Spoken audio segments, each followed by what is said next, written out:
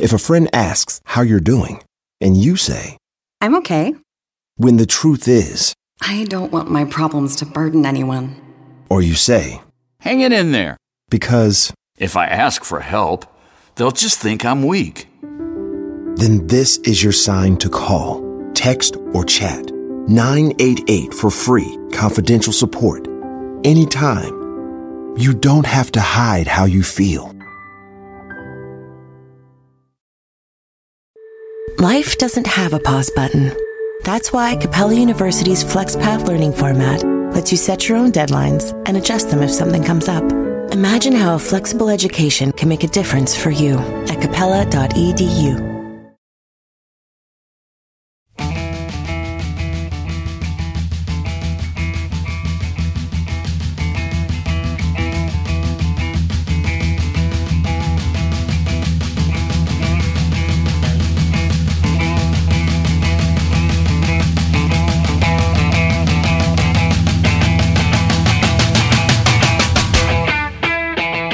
From Aeroplane to the Zephyr Song, this is Are You Talking RHC Epitome?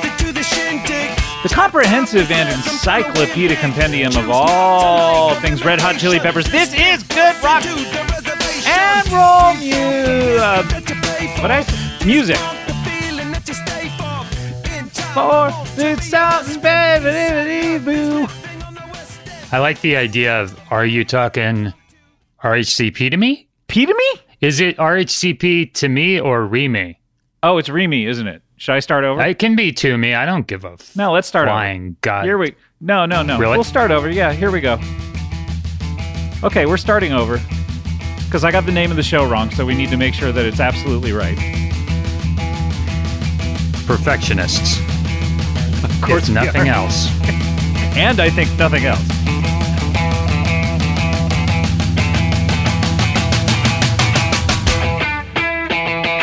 From Aerosmith. No, oh shit. Oh my God. From Aerosmith. Should the show be about Aerosmith instead? I was just thinking yesterday, should we have done Talking Heads instead? Because I was listening to those, you know how Pitchfork reviewed those first 5 albums? Oh, yeah. I was wow, these are great albums. Yeah, they're amazing. I would rather be doing that, but you would wanted to do the Red Hot Chili Peppers. You're the person who said, like, oh, I don't know, we should do the Red Hot Chili Peppers. Well, instead. the Chili Peppers, I mean, I like a lot of the Chili Peppers, but we didn't but even also like. They have a great story. They have a great but arc. we didn't even enjoy the last episode. Well, that's true, but it's also like their first couple. Yeah, but should we just do a Talking Heads one? I would rather do a Talking Heads show. Quite honestly, you would really? Yes, because I'm being completely honest. I kind of would. Would you switch to the Talking Heads if? Or I'm sorry, I keep saying the Talking Heads. Would you switch to Talking Heads if we did? Hold on. Is this an episode of you talking Heads to my talking head? I think it might be.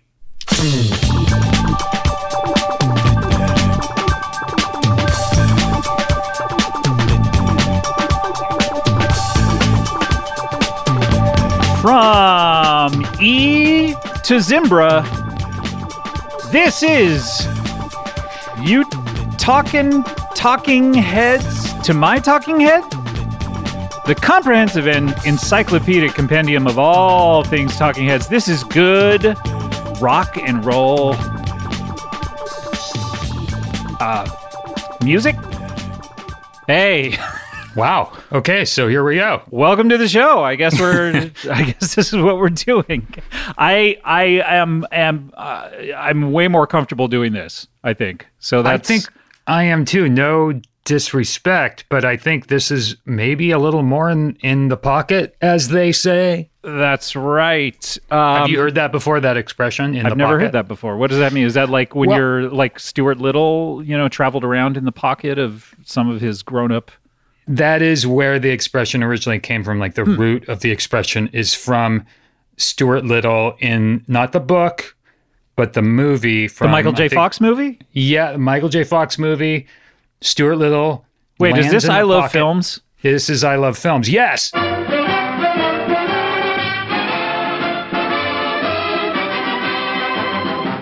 everyone, welcome to I Love Films. This is Scott. And this is Scott. And today we're talking about cinema. Cinema. That's right. Some of the greats. You have, I'm trying to think of any And by cinema, other... we mean Michael J. Fox movies. That's right. So you have Secret of My Success, cinema.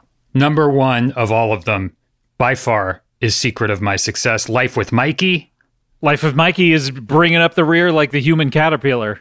That's right. With its mouth on the butt. Meanwhile, Life with Mikey is shitting in the mouth of Doc Hollywood. Doc himself. Hollywood, it's right there. Doc Hollywood.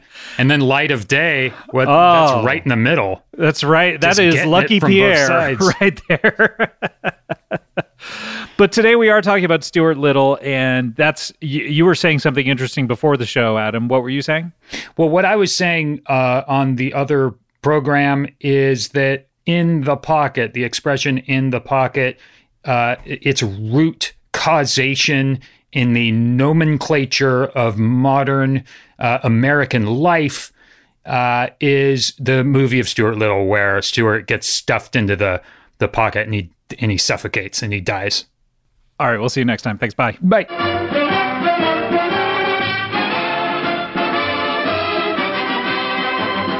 Pretty good. Yeah, I mean, I would say a darker ending than usual for I Love Films. And those guys seem like big Human Centipede fans. Really into it, like comparing. But one of them said Human Caterpillar, didn't he? Yeah, but that's a different movie. That's a whole other thing. Oh, okay. That's interesting. Welcome to the show. This is episode 1. Episode 1 of you talking heads to my talking head. And very excited to be doing this. We're going to be exploring all that there is about the Talking Heads. Now, admittedly, we're not prepared to do this first episode, but I would imagine today we will be talking about the Talking Heads, or Talking Heads rather, seminal debut album, Talking Heads: 77. That is what we're going to do, right? What year did that come out, do you think? I don't know. There's no way to know. I think it was approximately 201 years after 1776. Okay. So like the mid 80s. Somewhere like that, yeah. I am your host, Scott Aukerman. You may know me from Comedy Bang Bang, the podcast or the TV show, director of the Between Two Ferns movie, other stuff. The host of this show, you might know me from this exclusively. But I do want to introduce my co-host. He's an actor, of course, but he also is a producer. He's produced a couple of movies that are pretty good. One in which he showed his real penis, called The Overnight.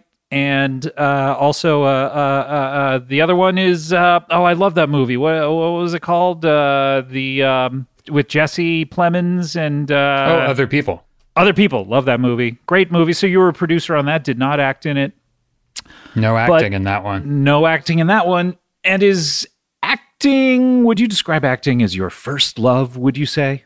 I have so many loves. You love, inarguably, you love your wife. Inarguably. No one would argue with that if you presented it as a fact to a series of people. No one. Say there were some sort of a Scopes trial. Right. And it was all based on, does Adam love his wife? That's right. And you got some small town country lawyer to come in, fanning himself with a newspaper. It's too hot. All the windows are open. There's a fan in the corner, but it's doing no good. It's hot in there. Absolutely no good. And there's a bunch of common sense folk there, ready to hear your side of it. They would leave the courtroom saying they proved beyond the shadow of a doubt that Adam Scott, as a man and as a human being on this earth, definitely loves his wife. I object, Your Honor. Wait, now you're the other lawyer? No, I'm just saying, it's just giving you a picture of what's going on in the court. And then the judge, a couple times, He has to bang that gavel and tell the prosecution to take it easy. He's walking a fine line. Oh, definitely. It's acceptable, but watch out. But I think inarguably, if you had 12 of our peers, our jurors, inarguably, you would have to say that I have love for my wife, for my children, inarguably. But they're not your first loves. Before your children were ever just a gleam in your nutsack, you and that is how you consider them, right? That's right. Ding. Before you ever even thought like, hey, I'll have sex with Naomi today, on the days that they were conceived, you first fell in love with acting. Acting. It was those were the three on the list. And I got to say, those first two got knocked out by my wife and kids. But listen, acting is always, that's why I always say top three. That's what it's all about, top three. Top three. You've always said it's your first love, but in terms of things you love, it's top three. Top three. So it used to be number one. It was the first thing you ever loved. Yep. Did you love it before your science teacher asked you that masturbation question and you loved masturbation so much? Yes. Is that number two? It was briefly replaced. Number one was briefly replaced for about, I would say, a good 2 or 3 years from like age, I don't know, 11 through 14, 2 or 3 years. Maybe I won't be a professional actor. I'll just be a professional masturbator. Is what you thought. It's like, wow, I'm getting a lot done. Very good at this. Well, wonderful. And, that's why the first thing I ever said to Naomi was, now acting is number two. You saw her from across the room at that party. Was it? It was at the Cat and Fiddle, was it not? That's right. And I walked right over, and I said, I have a new a new number two. And then that's what I said. Then you walked right into the bathroom. I ran to the bathroom, and then about 10 minutes later, I came out. And I was like, as I was saying,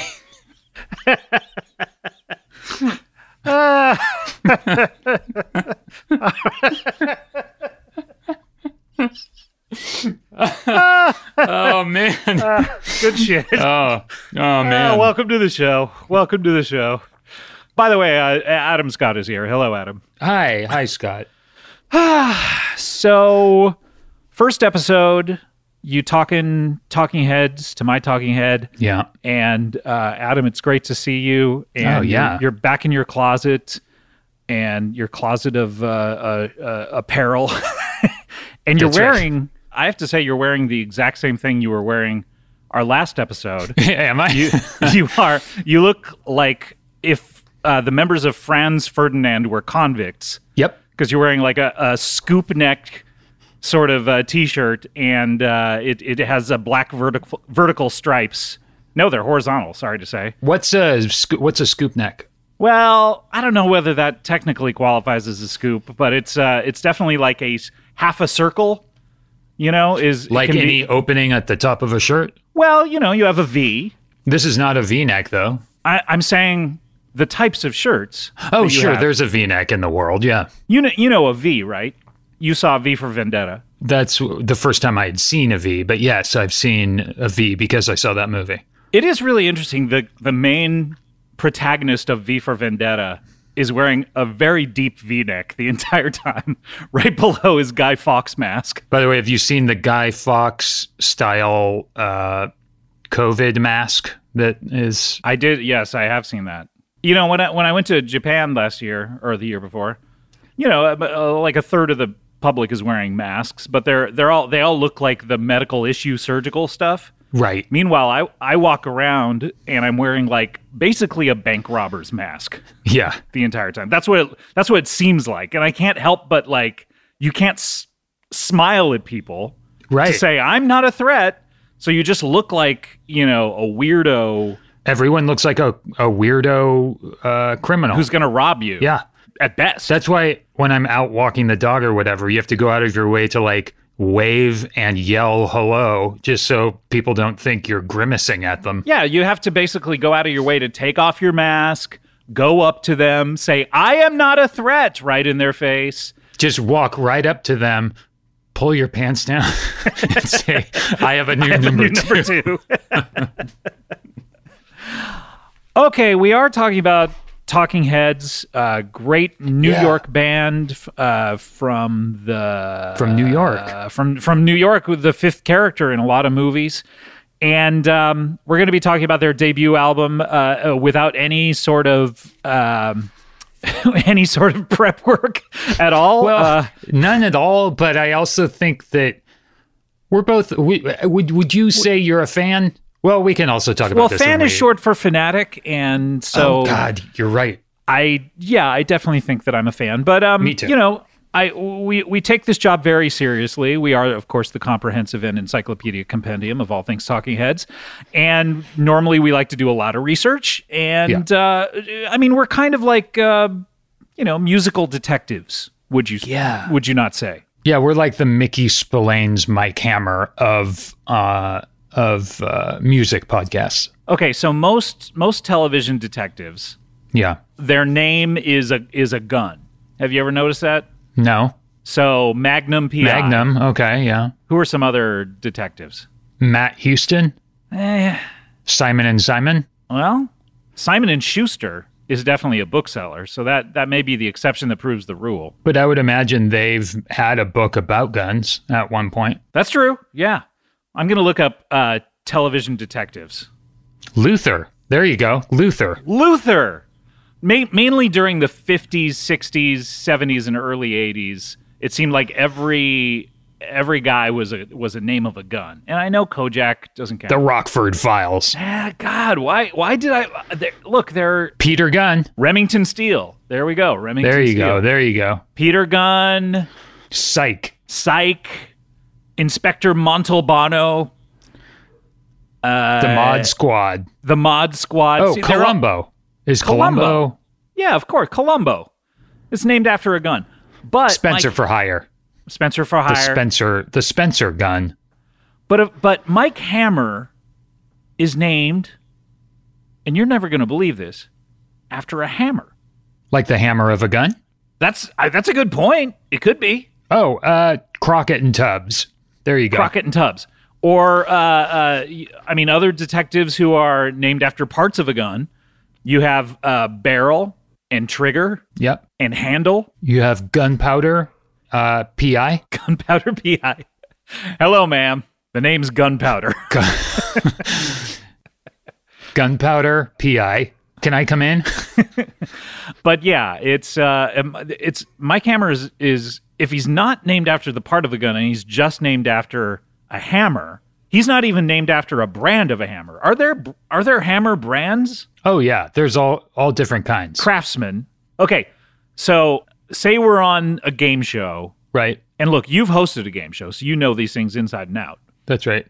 But we're on a game show, and they come to me and they say, "Okay, your partner is Adam Scott. How many hammer brands do you think he can name off the top of his head?" And then we go into a name that tune style back and forth with the other team, and it finally gets to me, and I say, Adam, name 3 hammer brands that are not Craftsman. Right. Can you do it? And by the way, we're going to win $13,000. $13,000. Okay. Yeah, I could do that. This does remind me of the game show I'm hosting called Don't, which... Is that, by the way, the title of that show, is that what you should have said when they asked you to host that? Or... No. What your agent told you? Top 3. Reynolds,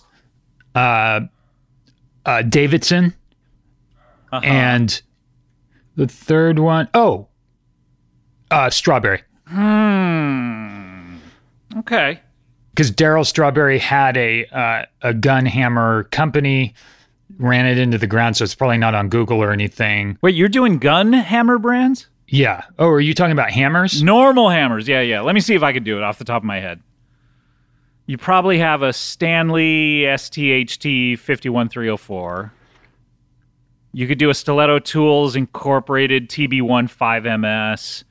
Maybe a Maxcraft 60626. Wow, you're really rattling these Probably off. an Estwing E3 16S. Stanley 51106. You're forgetting the Tecton 30403, though. I mean, I wasn't forgetting to it. I think I was getting to it. Oh, sorry, man. Not forgetting, but getting. Of course, you have the original pink box PB12HM. The original pink box. Oh, well, that's, as everyone knows, the best hammer. Of course. Best hammer overall, I would say a Stanley 20-ounce Fat Max Extreme Claw. But maybe if you're looking for a soft face hammer, probably a Vaughan and Bushnell 12-ounce soft face hammer. The best. Titanium, if you're in the market for titanium, you probably want to go Stiletto T-Bone. Sure. 15-ounce titanium mace milled face. Mm-hmm. Probably. Or if you're framing something, an Estwing 25-ounce Big Blue framing hammer probably is where you want to go. Are you in the market to frame anything, sir? Yeah. I'm working on a new frame for just an add-on to my friend's house. I know the most expensive hammer is a Picard's Carpenter's roofing hammer, but you don't really need that. I would go down with the Colbar hammer probably if you were trying to do that. Maybe the ATOM Designs S2 framing hammer. You know, that's a pretty good one for the money. Yeah. Okay. I mean, if you're looking for an Estwing, though, I would say an ultra framing hammer or a straight claw framing hammer with a vinyl grip, probably. That's right. If you want to weigh it, 16 to 20 ounce is pretty good for DIY use, with 16 ounce good for trim and chop use. Maybe 20 ounce is better for framing and demo, but if you're just like a DIYer or just, generally going to be using a hammer, I would say smooth face. Yeah. Because it's not going to mar your surfaces. Yeah. So what can I get for you? I think so. I think all of the above. All of them? You want all these? All of them. Let's get them all. And put it all in one bag.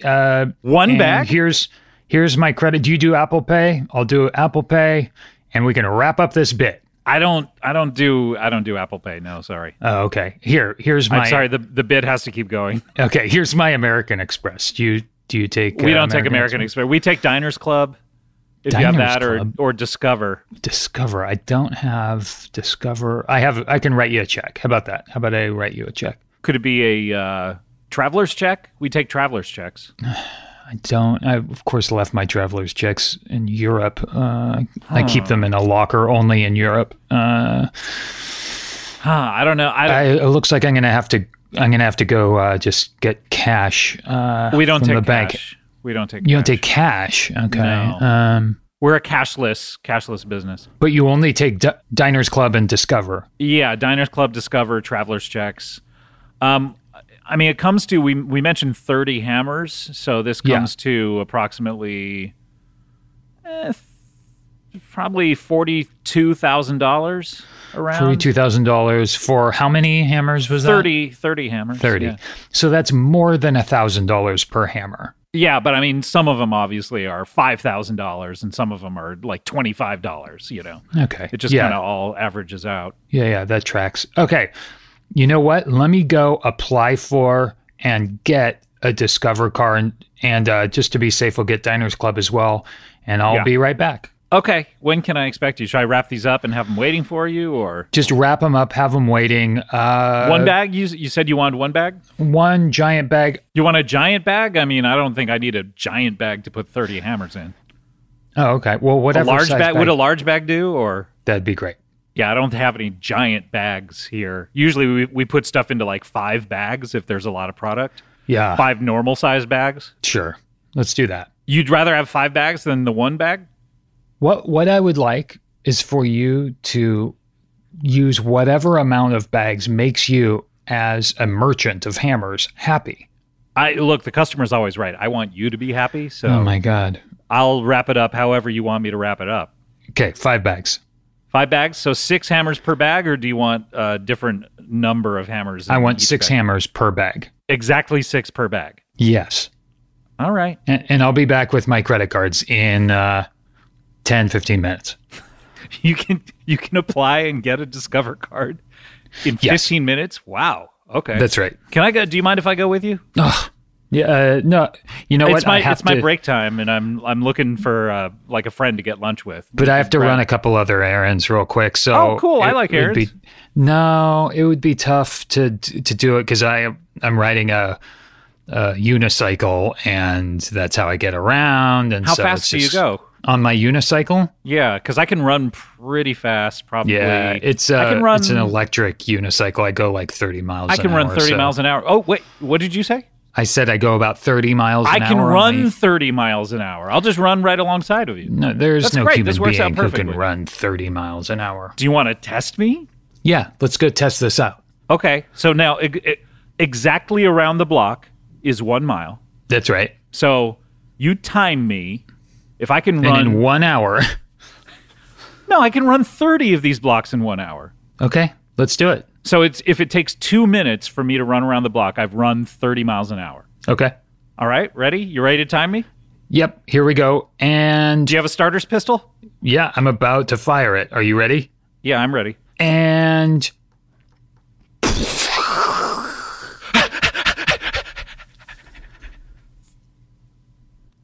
Wow, he's really fast. He just disappeared. Hey. How fast did I? You press time. Press time. I mean, that was literally like 12 seconds. I got faster? Yeah, no math whiz, but... I think I was running at like 180 miles an hour. I think you're right. Oh! How's the fastest I've ever gone? You can come with me to run my errands. Okay. All right. I am so out of breath. Where are you going? Well, aren't you going to come with me? Oh, you right now? I have to unlock my unicycle. It's locked up. It's over here on the lamp post. Wait, right now? I can't go right now. Oh, when can you go? Can we do this Tuesday? Yeah, I can do Tuesday. That's fine. You can do Tuesday? Okay. Yeah. You want to just wait here till then? Sure. Cock-a-doodle-doo! Oh my God. I forfeit. Yay! I got you to forfeit. Oh my God. We are talking about the Talking Heads. We need to take a break, if that's okay. We are going to come right back. You excited for this, Adam? I'm really excited. And you know, something I've noticed that I do too is it's going to be something throughout this journey that we're about to take, Scott, this being the maiden voyage. Sure. We're going to have to be aware that we don't call them the Talking Heads. Yeah, I got to curtail my instinct to call them the Talking Heads because they are just simply Talking Heads. I feel like I keep doing that too, and it's just not part of their name. It's not part of their name, and that is something that you will probably learn on this show as well as maybe band member names. I have no idea. No promises. We need to take a break, though. When we come back, we will have more talking heads to my talking head. We'll be right back after this.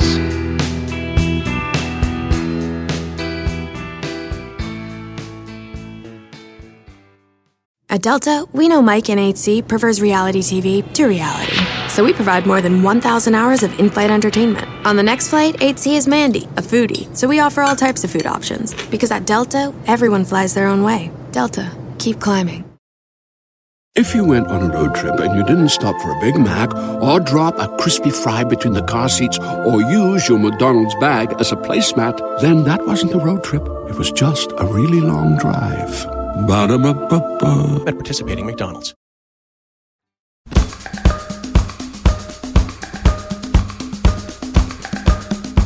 Welcome back, you talking heads, to my talking head. Here with Adam Scott of the Scott family. Are you from Scotland? Is that why you're called Adam Scott? Part of my family was from Scotland. Yeah, Scottish. Scottish people are from Scotland, and my last name is Scott. You can find some sort of direct link there. Sure, if you're looking hard enough. If you do the work. Yeah, sure. If you do the math. Yeah, but it has to be you. Yeah. And my name's Scott, of course, and I have no idea if any of my ancestors... I believe I was named Scott by my parents there was some story that they were telling me about how my mom, this was with my brother, I believe, how my mom said what she thought the name should be and then told it to my dad, who then had to walk like down a hallway and go and tell the people. And by the time he had arrived at the place where he had to tell them, he had forgotten what it was. So he just said something else. Are you serious? Yes. And so when my mother was presented with my brother's like birth certificate or said, hey, here's little Greg. Scotty boy. Well, no, this was not me. This was my brother. She said, what happened? And he said, oh, I kind of forgot what you said. And I was like, well, you can change it at that point, but they thought it was too late. So your dad, he walks down the hall and everyone's like, what's his name? And he goes, Scott, just because he couldn't remember. Adam, you're going to have to listen to me when I say that this story is about my brother. Please, not about me. My name is Scott. And your brother's name is also Scott? Okay. All right. We have to abandon this. Okay. All right. I'm the one fine. giving up. I'm fine now. letting this go.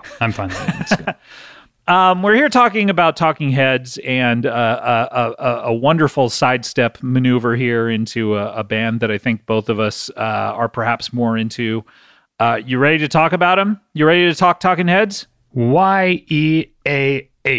Here's what I know about their history. And when I say here's what I know, I did a cursory search during our break for a little bit of Fantastic. info. Okay, you have 4 members of the Talking Heads, or Talking Heads rather. That's the first thing we should talk about. There's no article. You have Lil Davy Byrne. Lil Davy Byrne. Or David Berg. David Berg. That's the thing. I could not tell if he is Jewish. That's he not might be. what I was poking around for, by the way, just so we're clear. Why did you say Berg? You immediately thought I was on some sort of Jew hunt? When I said, Isn't David that your Berg? side hustle? It is. So that's fair. We also have, okay, well, let's start with Davy Byrne. Davy Berg, born in where your ancestors are from, Scotland. Can you believe it? He's not a native to this land. Huh. That's all it gets is, huh? Very interesting. Moves to Canada. Canada, sure. And then near Baltimore. All when he's a little kid. Okay. All right. Grows I up. believe it. You believe it? Okay. One thing I'm saying is a lie, so you have to pick out what it is. Okay. He grows up as a kid, is interested in music, plays a lot of instruments, has 2 penises. And then at a certain point, he's in high school, and they won't let him join choir, I believe, because they say he's too introspective and he's off key.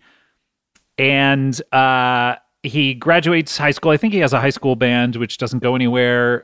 He pees out of his 2 penises, every day, pretty much. And then he goes to art school. He goes to Rhode Island Art School, where he meets another guy, Chris. I know I'm gonna mispronounce this, but Chris Farts. Oh yeah, with a Z on the end. With a Z, yeah, at the end. Chris Farts. You know what's crazy too? Oh, sorry, go ahead. Tell us about Chris Farts. No, but what's crazy? I want to hear wait, is this an episode of What's Crazy Too? Yeah.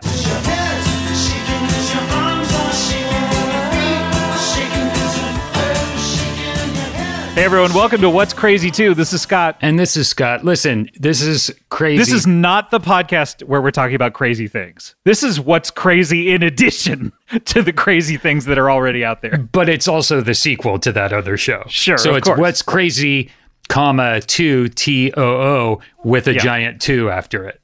Exactly. What's Crazy Tutu, like Desmond Tutu, which was the sequel to Desmond as well. That's right.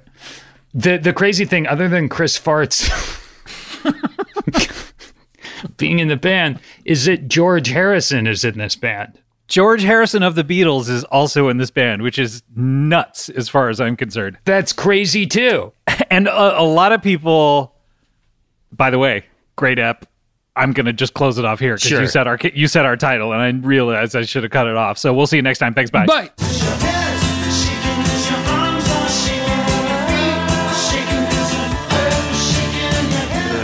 Good app. Yeah, solid. Confusing premise, maybe, for a show. A little bit. We have some work to do on the art of the show. But a lot of people, it's so funny because you hear all these jokes about who were the Beatles? Oh, that band that Paul McCartney was in before Wings? You hear a lot of jokes about that. People are always saying about. But no one ever makes the jokes. That band that George Harrison was in before Talking Heads? Right. I don't know why that is. Talking Heads are arguably more successful than Wings. I find it weird that people don't talk about George Harrison's other super successful band more. Yeah, it's crazy. Anyway, but yeah, George Harrison. It's crazy too. Guitarist for the Beatles is in Talking Heads. What's interesting about this person is they have a part of a head, which is in Talking Heads, in their actual name. Part of a head in their name. Okay. What would you say is on someone's head? What would you consider the parts of a head to be? Sweat. That's right. Tina Waysweat is in the band. That's cool. I can't think of any other parts of a head. Touch your own head. Sweat. Okay, forget it. It's very hot. Very, very hot in the closet. So Lil Davy Byrne, he meets Chris Farts at the Rhode Island art school. Yeah. And then he drops out and he goes to a different art school and drops out of that one. And eventually moves to New York City, the fifth character in a lot of our favorite films. Manhattan, certainly. Gangs of New York. I mean, the titular New York. Sex in the City, too. Sex in the City, of course. The Fourth Woman. People say, are you a Carrie? Are you a Samantha? I say, I'm New York. Yeah, really. How about that character? Arguably the main character of that show and the movies. The seventh friend as well. Oh, absolutely. Maybe the eighth. Gunther was the seventh friend, don't you think? Oh, we should mention how Chris Farts and Tina Waysweat meet, which was, she was in an art class there at the Rhode Island Art School, and she was painting something. Chris Farts saw her from across the room and said, oh, wow, she's really cute. And before he could get to her, his roommate went up to her and he goes, oh, I missed out. And his roommate looks at what she's painting and he goes, wow, you have no idea what you're doing, which is sort of like a the game neg. Yeah, it's a full neg. Full neg. And kind of she scowls at him. And then Chris Farts walks over and says, pardon me. I apologize for my roommate. He's an asshole. And he strikes up a conversation with her. I'm Chris Farts. I'm Chris Farts. She's like, our conversation is over. Goodbye. Anyway, she has a boyfriend and thinks he's gay, but he becomes her friend, and then she breaks up with her boyfriend, and he takes her out one night and makes it clear that he is interested, and they have been together ever since. This is like a long, long relationship in rock and roll music. Sure, it's a rock and roll love story. So they all moved to New York together. Mm-hmm. They're living in a studio apartment together. At one point, Lil Davy Berg comes over all excited because he has this song he's started to write called Psycho Killer. Mm-hmm. And he needs someone who speaks French to write some lyrics with him. And he knows that Tina speaks French. And so she gives him some French lyrics that he can use for this. And they all kind of realize that they work well together, that they're all on kind of the same wavelength. So they want to start another band because Chris and Lil Davy Berg were in a band called the Artistics together, which broke up. They want to start another band. They can't find any bass player in New York. And so Chris says, well, what about Tina? She could learn how to play bass. So Lil Davy Berg he's a taskmaster, apparently. He makes her audition 3 times. He sort of helps her and teaches her how to play bass, but she learns bass by listening to Suzi Quatro albums. But he makes her audition. But he makes her audition several times in order to prove that exactly she's like good someone enough. who started a band called the Artistics would. But in 6 months, she's like suddenly a great bass player. Yeah, she's a fantastic bass player. Yeah, she's amazing. They kind of had no intention of starting another band, but they happened to be at CBGB's, the legendary club in New York City that has closed down, and they saw the Ramones, and they were like, oh, this is like a brand new kind of thing that's happening, and they realized they should start a band. And they had their first gig opening for what band, would you guess, Adam? The Ramones? You are right, sir. The Ramones. So going from being inspired by them and seeing them and saying, hey, we should do this too, to opening for them, I think in 6 months or something. And they became a part of the CBGB's cultural movement there in New York. Pretty cool. Now, they started in the mid-'70s. I think they started somewhere around 74, 75, something like that. And they became, pretty well known in the art rock scene, but they took a long time in making their album. And they, in fact, were a trio for a long time before George Harrison finally ditched the Beatles and was like, we're not getting back together, are we? I better join another band. So he came over straight from Liverpool, because they were playing all the little clubs over there. Yeah. No, he came over from the train and was like, I've heard about the Talking Heads, love. I just got off the train from Liverpool, So he took the underwater train? Yeah, you've taken that, right? The one that only rich people can take? Yeah. It's a lot of people don't know about it, but it's slow though. It takes 2 weeks, but it's super fun. But it's so fun because you're basically there's all these, all the undersea monsters that you read about, the giant squids. They're all there. They're all there. They're all partying. Yeah, it's really fun. So in any case, at about 1976, or not about 1976, but in 1976, which I believe is the bicentennial of our great nation. Yeah. Talking Heads as a trio put out their debut single, and they took a long time to make a record. They, in fact, the Rolling Stone magazine talked about how they had been around for a while and everyone knew who they were, but they just didn't have a record out. So they came out with their first single, Love Goes to Building on Fire. Do you want to hear a little bit of that? Yes, I do. Have you heard this, by the way? Do you know this song? I would imagine I've heard this, yeah. Okay. I know we're very unprepared for this show, yeah. But let's see if, let's hear a little bit of it. I love this song. Let's hear a little bit of Love Goes to Building on Fire. This is their first single. This is that version too, right? This is it. When my love stands next to your love. Yeah, this is awesome. I can't compare love when it's not love. It's not love. It's not love. Which is my face, which is a building, which is on fire. On fire. When my love stands next to your love, I can't define love when it's not love. Ooh, it's not love. This is really good. Yeah, it's terrific. This is like a lost classic. Yeah. I say lost because they put it out as a single. Oh, let's hear this part.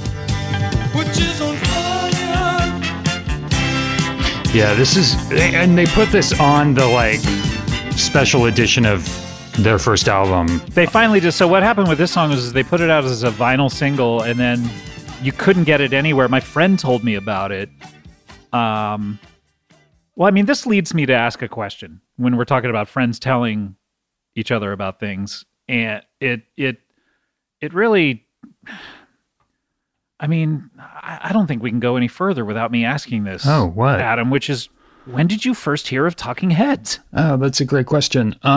Probably around the time, again, with a lot of these bands, when they when they kind of blew up mainstream style. Because it was like Speaking in Tongues was their first like huge, that was their like Joshua Tree, right? Speaking in Tongues had Burning Down the House, so it was, and that's their biggest single. So yeah, it was kind of their Joshua Tree, but I would argue that Stop Making Sense was really their Joshua Tree. Yeah, but I mean, that was them having like a giant top 10 single. I would assume it was that big. The first time you ever heard of them? Probably. And then Stop Making Sense was where it like cemented like, oh, these guys, I listened to that album. Who has constantly. 8 thumbs and is in a band called Talking Heads? These guys. How about you?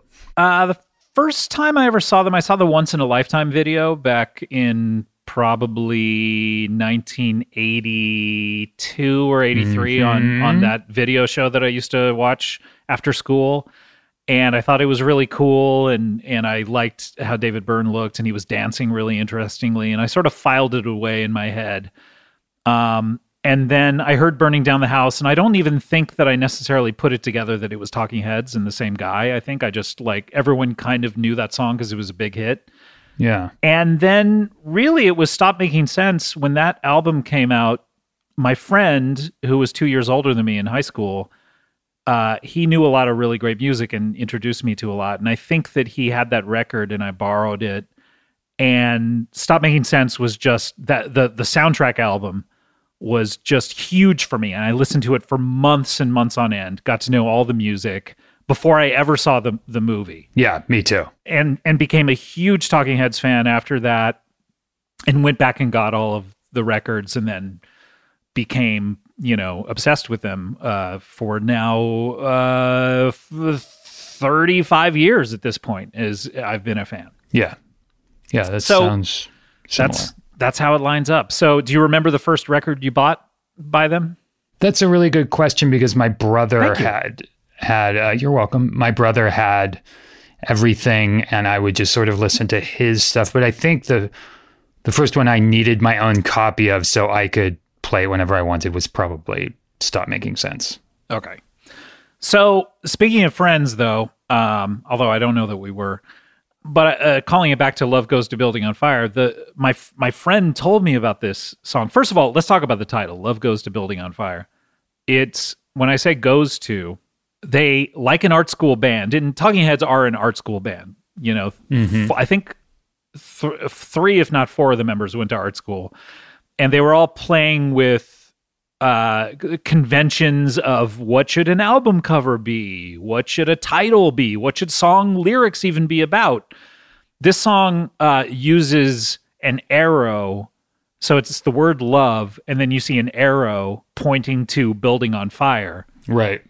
And I remember my friend talking about this song, Love Goes to Building on Fire, because he knew I liked Talking Heads. And I was like, I don't know what that is. Love Goes to Building on Fire. What is that? And he's like, oh, you got to hear it.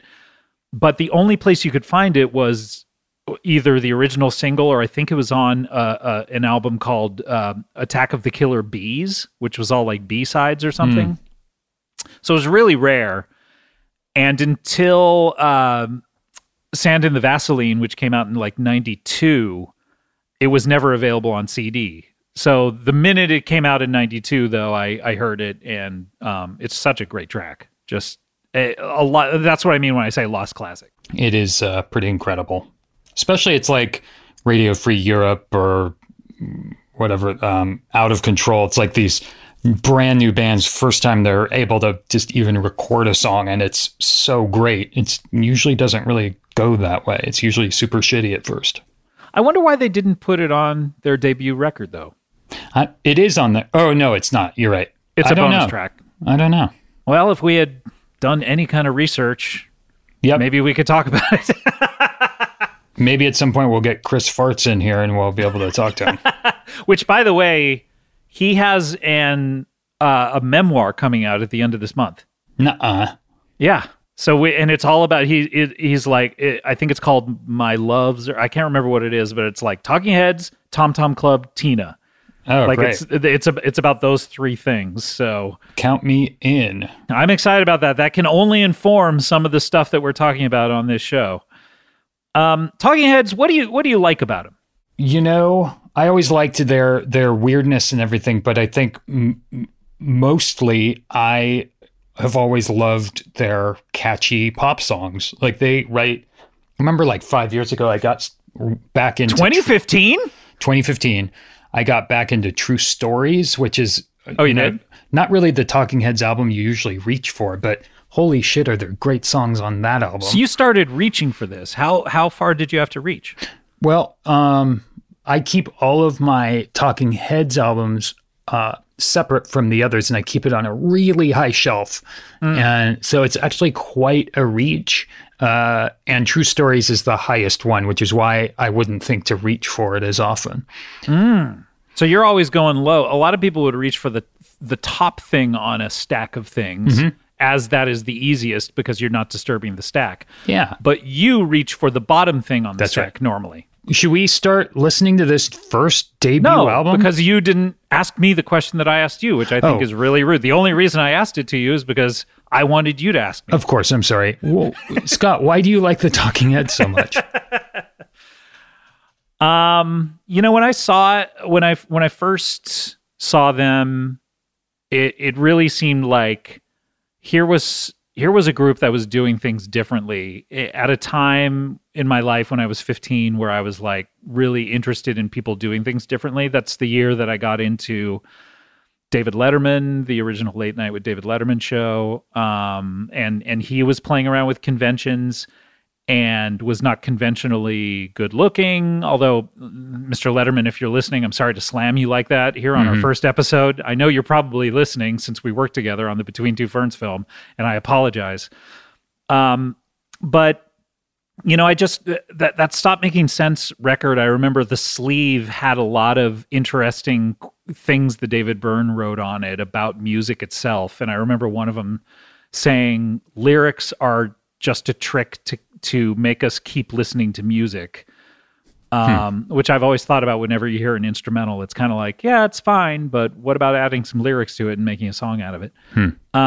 And just his dancing and everything seemed different about them. And the lyrics, when you start really examining them, are all about these sort of quotidian areas of life that no one, usually when people are making songs, they're trying to make them important. Like, this has got to be the greatest love song ever written. Or I heard this song yesterday, which was, I'm proud to be an American, because at least I know I'm free, and I know to stand up next to you. And it's always like trying to be about the most grandiose statement that you can make. And instead, these guys were singing about minutia.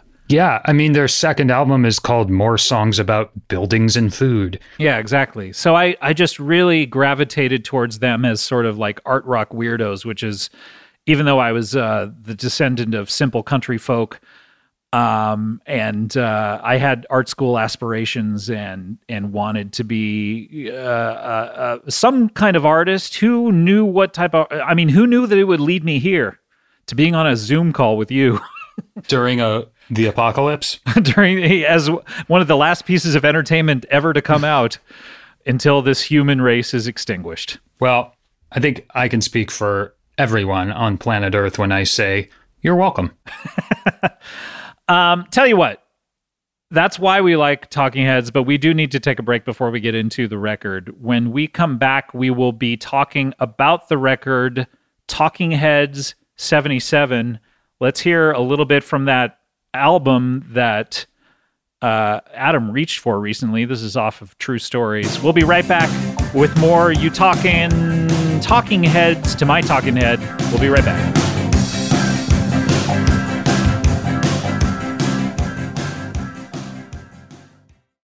Is there such a thing as a traveler? Not a Delta.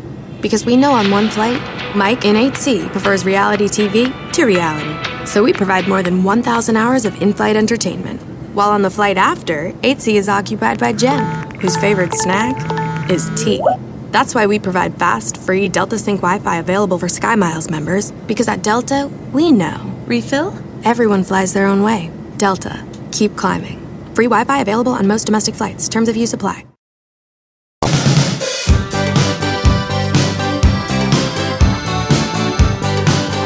Welcome back You talking heads to my talking head.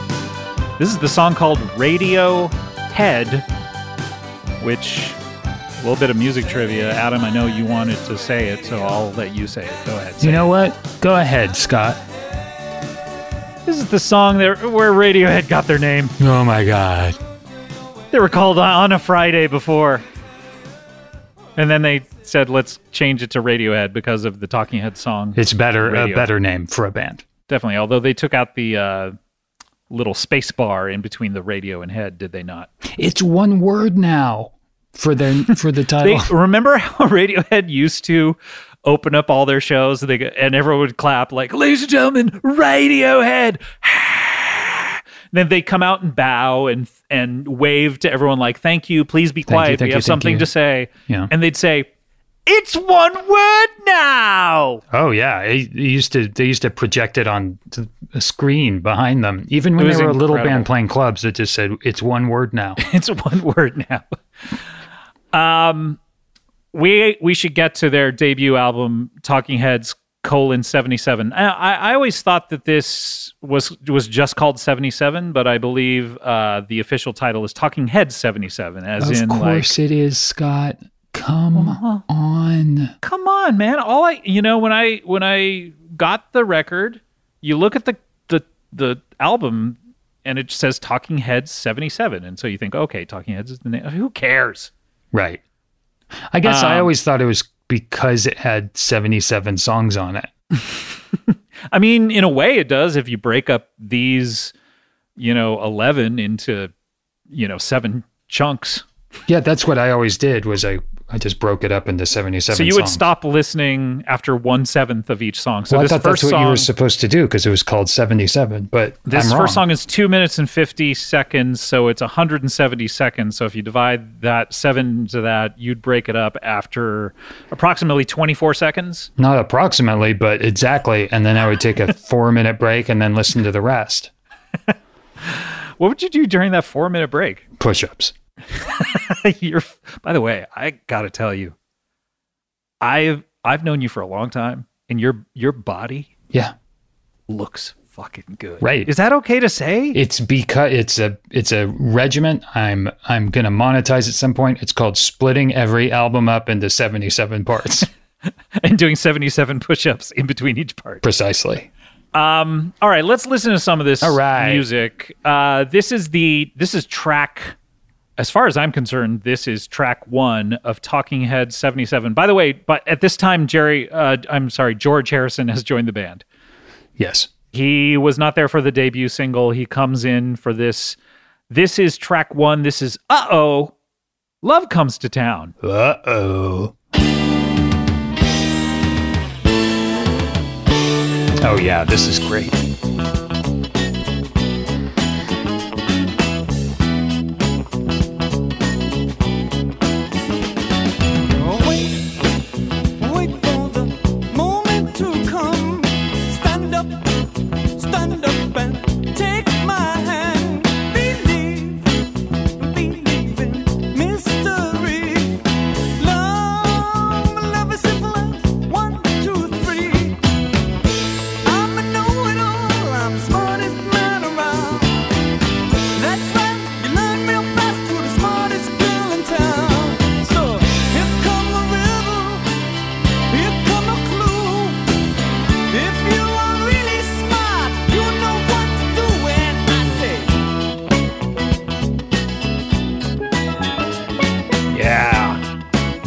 Hear that steel pan?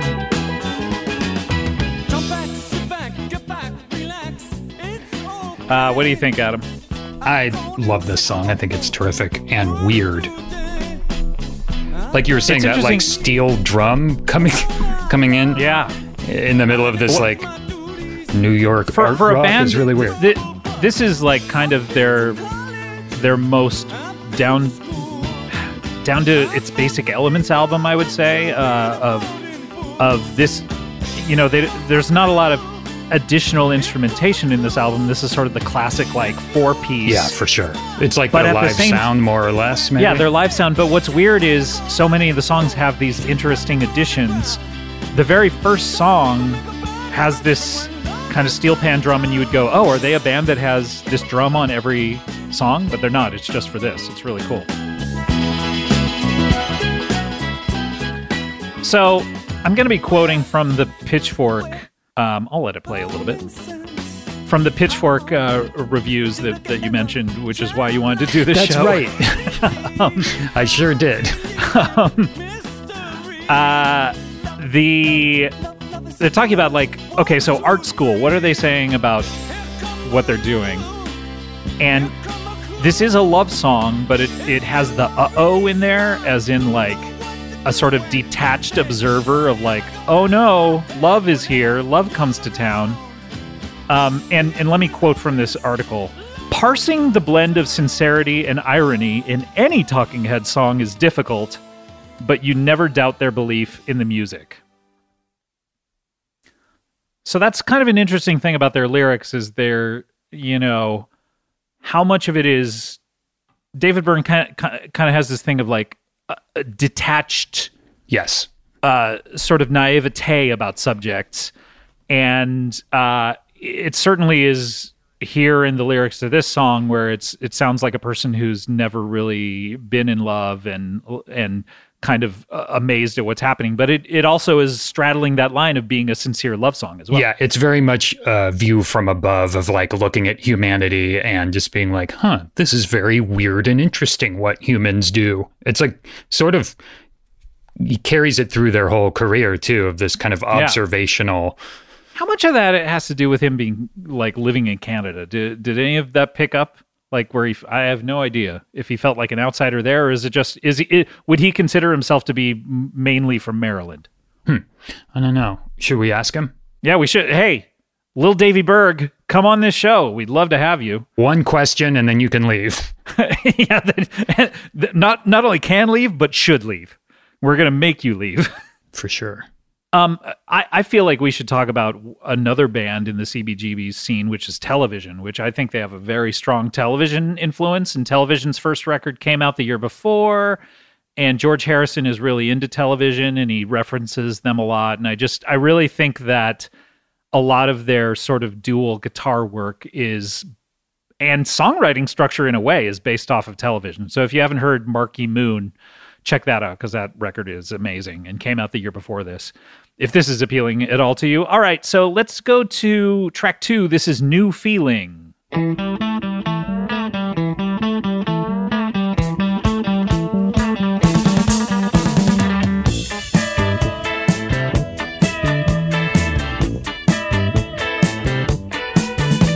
It's not yesterday anymore. I go visiting, I talk loud, I try to make myself clear in front of a face that's nearer than it's ever been before. Not this close before, nearer than before. Not this close before. I love the dual guitar stuff. Like, I feel like Lil Davy Berg is on the left and George Harrison's on the right, but it could be backwards. But I love the sort of scratchy guitars in each of them doing something really unique and interesting.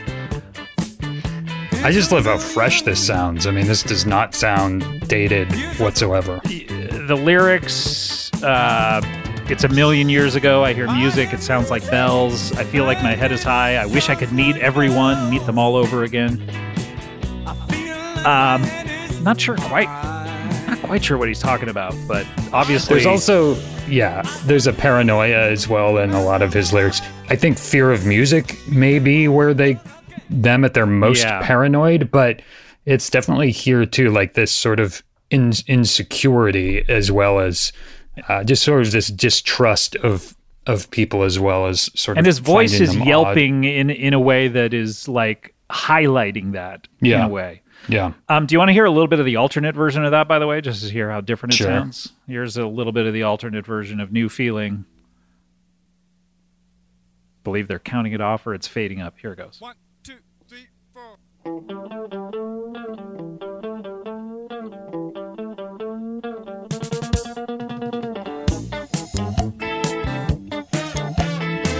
Horns. Horn section. It's not So there are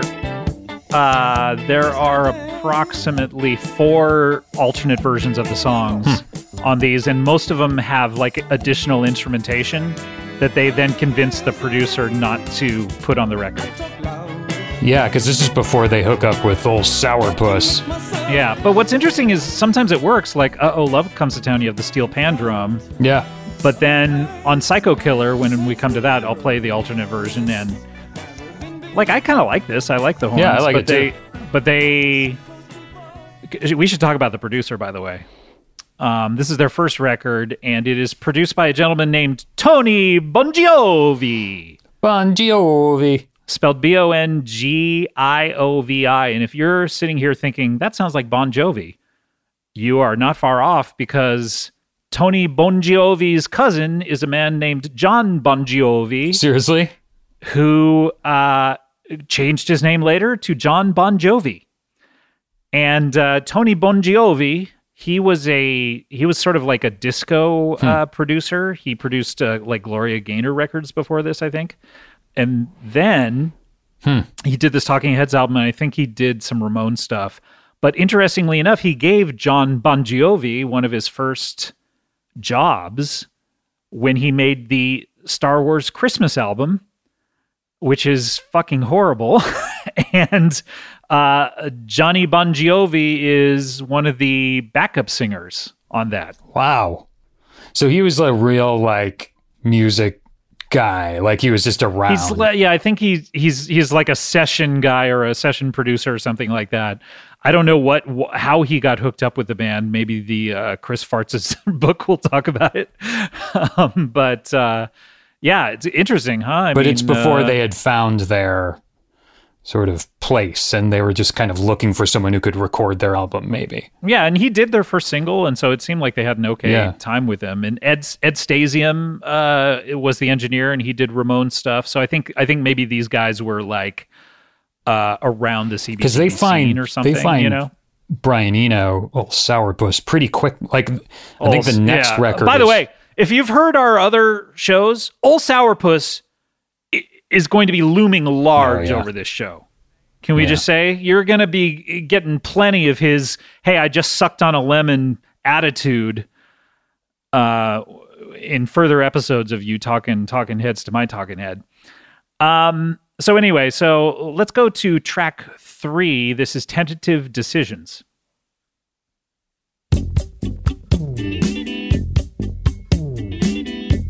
Now that I can release my tension, let me make clear my best intention. Girls ask, can I define decision? Boys ask, can I describe their function? All the boys wanna talk, would like to talk about those problems, and the girls say they're concerned that they are concerned with these ideas, and it's a hard logic to follow, and the girls get lost, and the boys say they're concerned that they are concerned with these ideas. What do you think, Adam? Yeah, I mean, I love this shit. Weirdly enough, this is one that never really stuck with me. This was always maybe my least Well, favorite. here's on the the thing: record. is that starting with this song, and I love this chorus, or this, I guess is a pre-chorus, but this whole kind of mid-section I love.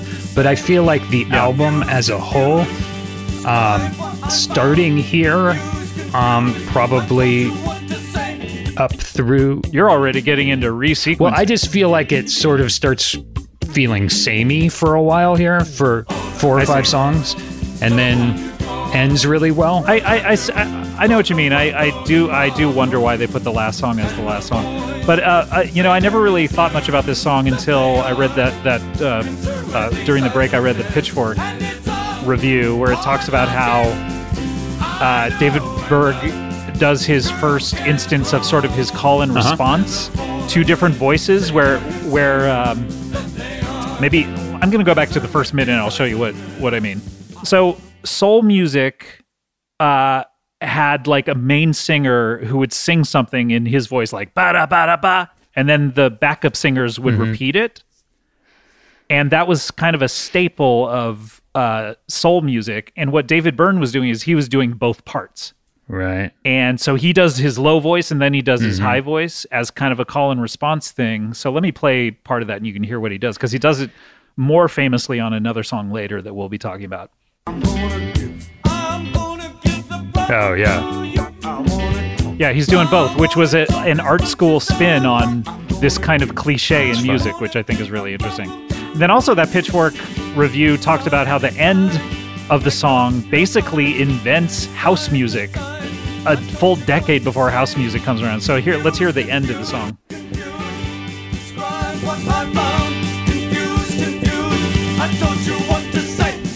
Oh, that's so funny. Happy Mondays. That's crazy. This is exactly, and Tina and Chris work with Happy Mondays as producers in the future, which I think is really That's very Tom Clubby too. Yeah. So I had never really been that into the song, but after I read that, it gave me a better appreciation of it. Yeah, I like it a lot. This is track 4. This is Happy Day. This is a great one, I think. Here we go. The piano, George Harrison. I'm sorry. I remember I got really into the George Harrison solo record that he had out in like the late 80s.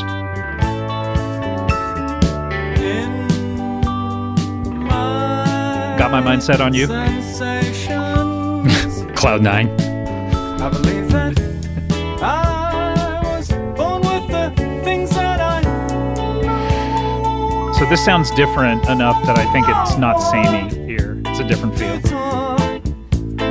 Yeah, I feel like Brian Old Sourpuss really cements their sound and kind of pulls all their potential to the surface a bit more than this. I think this is terrific, but like you said, it's sort of more or less their live Meat sound. and potatoes.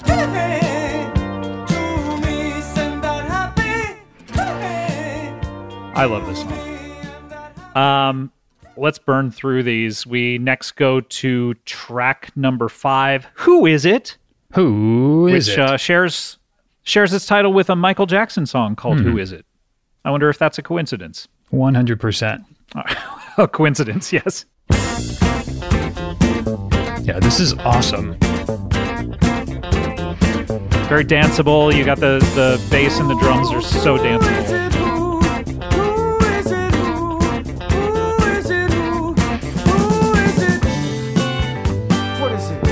This is just very early Talking Heads. I don't know why I would say something like that. It's really insane thing to say. That's present day Adam saying something stupid. that is just a fact, as if it's a discovery of some sort. This is the last track on side 1. This is No Compassion.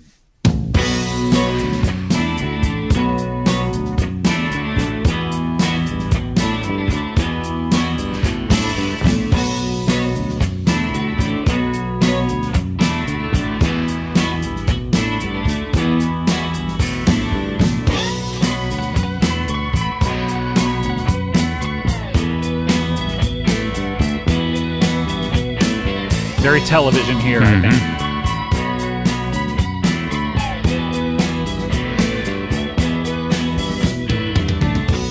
In a world where people have problems,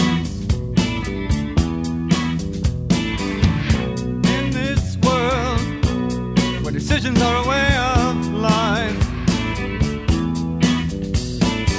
See, like knowing where the Talking Heads end up going, this sounds like a song to me that this may be what it sounds like live, but in the studio, they would have so many more instruments. They would have put out some stuff. It would just be... Goes into a new part here. I mean, it's great. I mean, it's great. I mean, come on. It's great. That's how...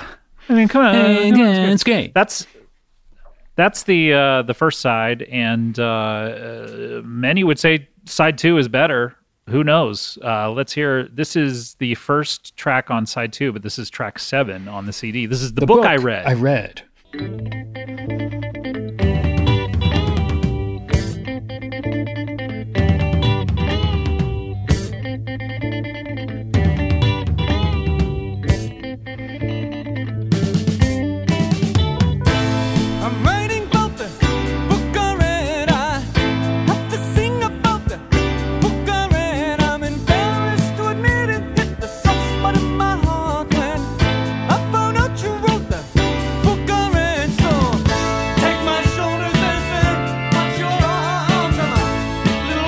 I like how he's saying, I have to sing a song about the book I read. And then it turns into personal of like, I was so excited when I found out you wrote the book I read.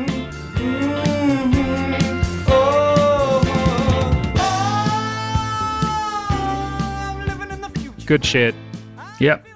Good shit. This is Don't Worry About the Government, which I think is another entry into his sort of like naive outsider who's sort of under the sway of what society tells him. With some paranoia thrown in.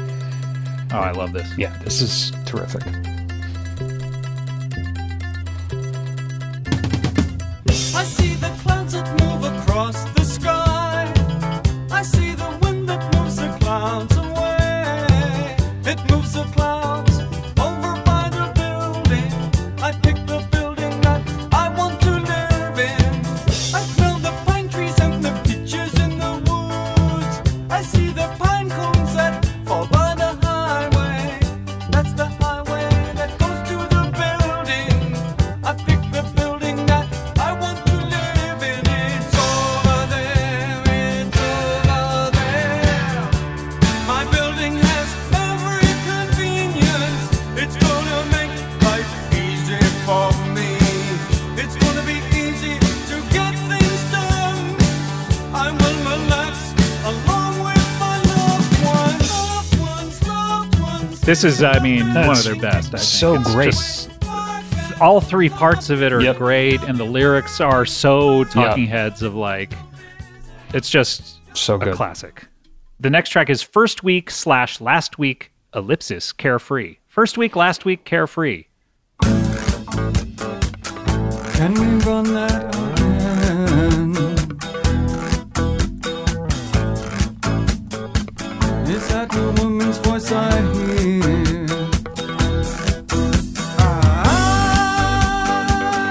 I said, let's wait and see. For some reason, not been able to ever really get into this so one. it's fine. You want to hear the alternate version? See what if there's additional instrumentation to be had on it? Let's see. Little studio chatter. Can we run that again? I don't know. Is that the woman's voice I hear? Next song is a classic, Not too though. different. Boy, you said one complete mouthful, and it is just dribbling all out at the sides of your mouth. This is possibly one of their top 3 songs that people know of Talking Heads. This is Psycho Killer. We talked about it before with the French lyrics. And this is the original version. This is Psycho Killer.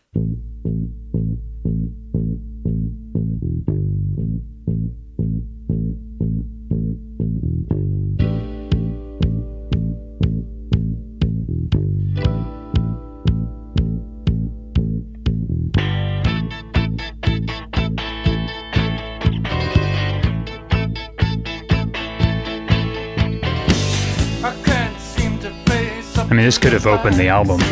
I'm tense and nervous and I can't Yeah, the relax. sequencing on this is a little Can't sleep 'cause my bed's on fire. strange. Should we do a resequence? I'm a real live wire. I would do one. Killer Although this is such a great album, I don't know.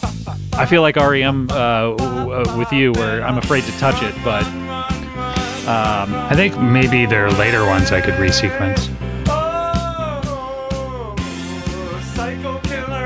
Let's hear the acoustic version, because okay, yeah. So we've all heard this many times, but it's more of an alternate version. the version I grew up with was the Stop Making Sense version. I knew that way more than any other. This is an interesting version. It essentially just adds a cello, and the cello is performed by Arthur Russell. But it's interesting, but they asked that it be the more simple version, which is the classic version. But this version is interesting. So I don't know where I fall on which one I like better.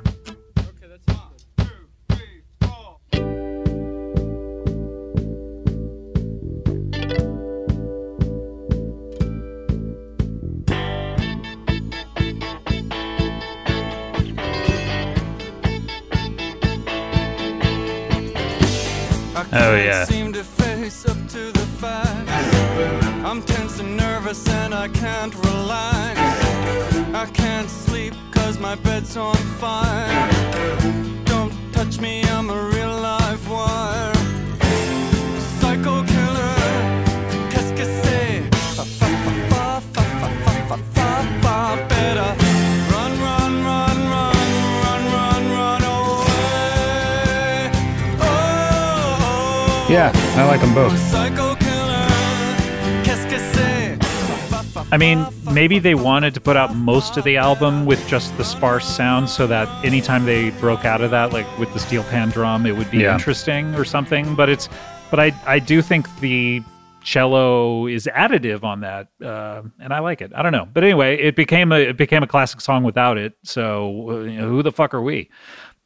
This is the last track, and this is one of the best songs on the record, and yet it is the final track. So who knows why? But this is Pulled Up, and this was a single. This was popular.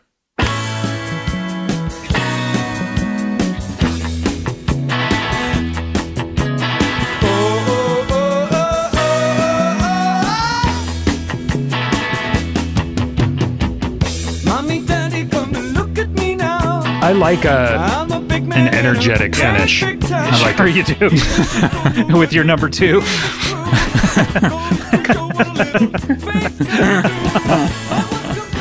Let's hear the chorus. Here we go.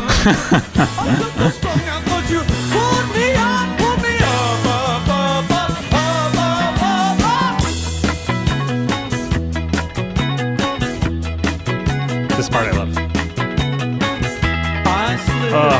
And I got pulled. This is such a good song. So great. I mean, where do we fall on the album as a whole, Adam? Considering the breadth of Talking Heads' work.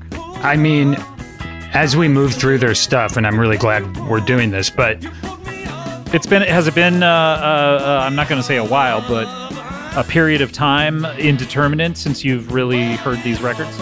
yeah, since I've really dove in into them, if I may, Or at least dipped your toe, even your big toe.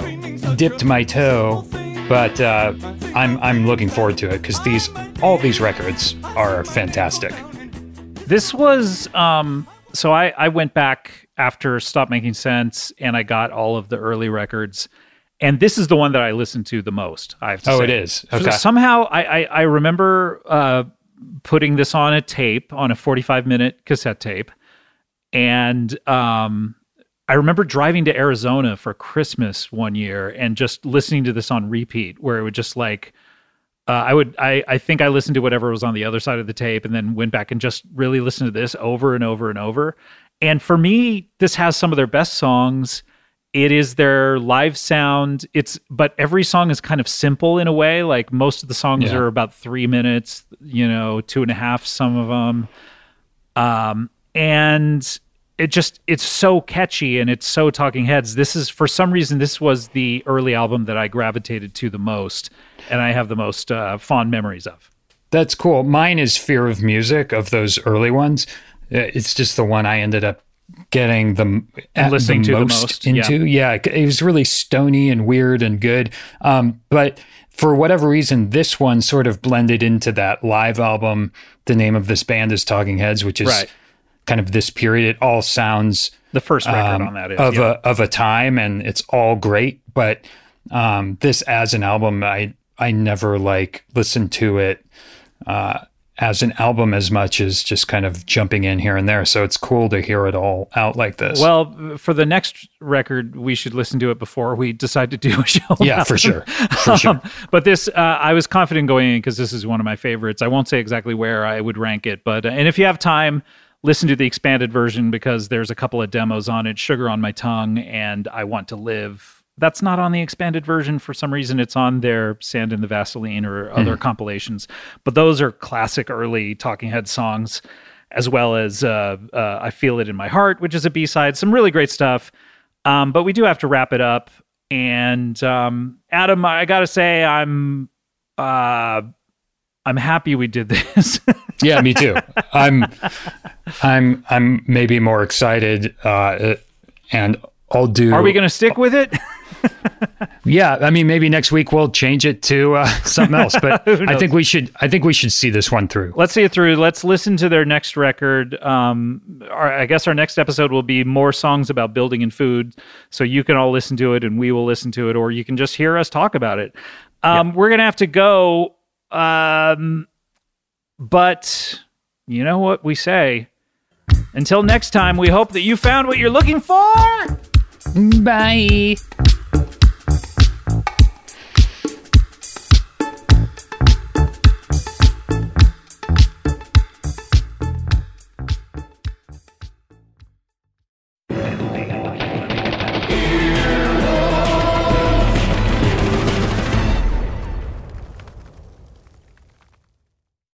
Imagine bold, naturally aged Tillamook cheddar slices melting over a burger, eating handfuls of thick-cut cheddar shreds straight from the bag, taking a bite out of an irresistibly bold block of extra sharp cheddar cheese.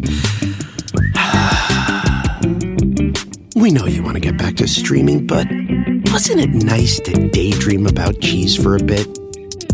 Tillamook Cheddar, extraordinary dairy.